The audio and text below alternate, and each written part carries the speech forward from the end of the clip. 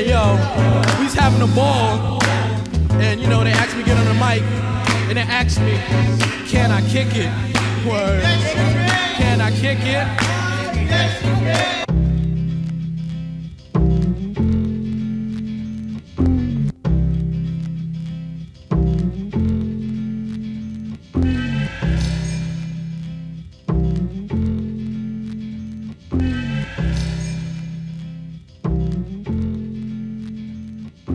Yo, what's going on, guys? Welcome back to the CW Clinic. My name is Chris. I'm your host. I'm here to educate you on today strategies for struggling business owners. The cool part is I work with a lot of struggling business owners on a daily basis, and I have a lot of practice when it comes to this. And here's the problem, right?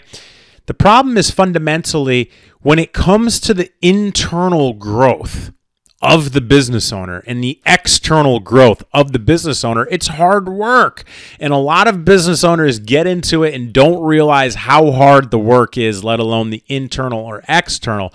So my solution for you is, considering I have this conversation almost on a daily basis, I'm going to walk you through exactly how I coach others who are struggling, hopefully giving you perspective, knowledge, and value on how you too can adopt this and apply it to your business. So with that said, let's get into the show. Okay, guys, we're going to jump straight into this because it's like one of those tough, sticky topics. And I'm going to give you 4 tips on how to basically optimize your business if you're struggling with growth strategies. And number 1 is you have to look at yourself in the mirror, okay? There's no 2 ways around it. It's either you, it's your product, or it's both. In a lot of cases, it's you. It's the owner. It's the baggage that you brought in. It's the trauma that you have. It's your decision making.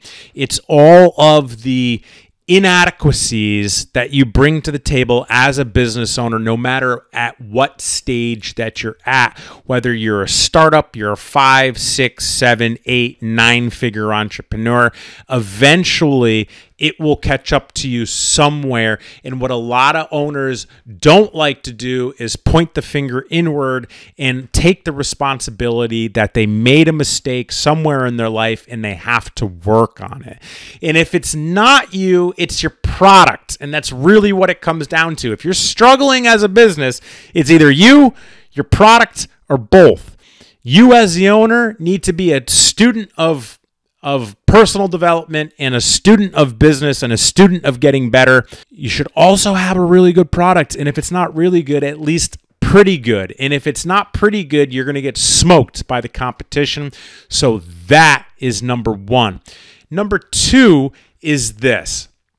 I direct you to have a brainstorming session, meaning approach your team. Ask your team what they think if you have a team. If you don't have a team, talk to your vendors, talk to your family, talk to your friends, and ask them and be like, guys, we're struggling right now. What is it that you think that I could do better? As the owner, if you don't have a team, as the owner, if you have a team, talk to these people, your friends, your family, your team, and be like, all right, guys, we're struggling right now. We're on a downturn in revenue. No one's buying our shit. What do you guys think that we could do better as a company and I can do better as an owner? And this interesting thing is going to happen if you can have that tough conversation and look in the mirror. A wise man once told me that you can learn a lot about yourself and your company through other people's eyes. So when you put yourself into this position, other people, as long as they care about you, are going to tell you about the things that they see that can be done better within the company or within yourself, and you're going to learn a lot about yourself. I'll give you guys an example. A couple years ago, I sat down all of my best friends, and I had a really tough conversation with them at the table, and I said, boys, listen to me. I want to run for public office at some point in my life. What do you guys think I need to work on to be able to hold this type of position. And they basically said, Chris, the skeletons in your closets are going to come out. And being a man of war and being there a couple times, there's definitely plenty of skeletons. But the thing about it is, I don't really have skeletons. It's just there for people to know. And if they want to use it against me, they will. Well, that time came where I was asked to run for the state of Connecticut in the House of Representatives. It lasted about a week. I was in the race, and then I pulled out for different reasons. If you want to know the answers, look on the show Q and look for why I pulled out of the 2022 elections. But the point is, I had that tough conversation with my best friends. I've had that tough conversation with my company.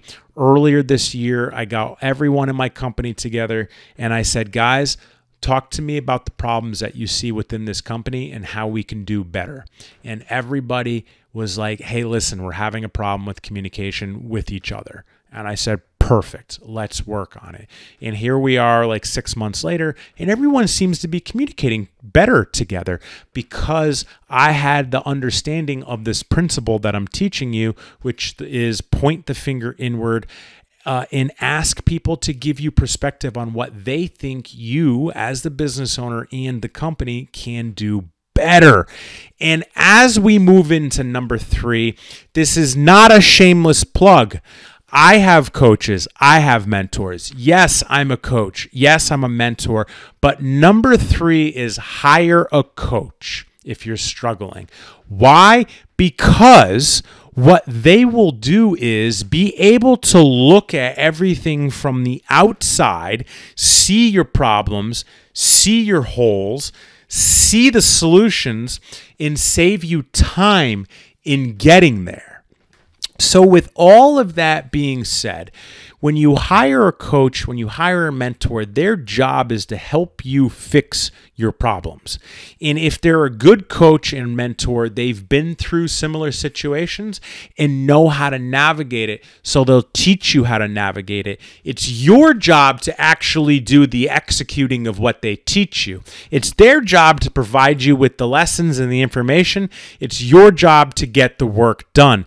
And what a coach does, that investment does, is save you time, energy, and money fundamentally. And moving into number 4, we kind of touched upon it already, but number 4 is after you've had these conversations with people, whether it be your friends, your family, your vendors, your team, your coaches, your mentors, after you've looked at yourself in the mirror, now that you have some answers, it's time to implement. It's time to implement what you're being told. It's time to implement and do the work. It's time to get to fucking work is what it comes down to on a daily basis, day in and day out, regardless of how hard it is. And these are the simple yet highly effective growth strategies that you can put into place too if you're struggling. So let's run it back. Number 1, it's either you, your product, or both. Number 2, analyze your situation with your friends, your family, your team, and ask for their feedback on how you can get better. Number 3, hire a coach. And number 4, implement. Execute, execute, execute, execute. Action, action, action, action.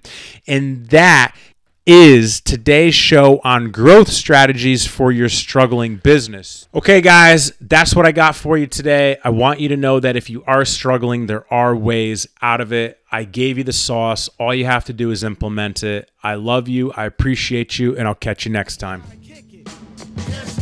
Can I kick it? Yes, you can. Well, I'm born. Go on, then. Can I kick it? To my tribe that flows in layers. Right now, Fife is a point sayer. At times, I'm a studio conveyor. Mr.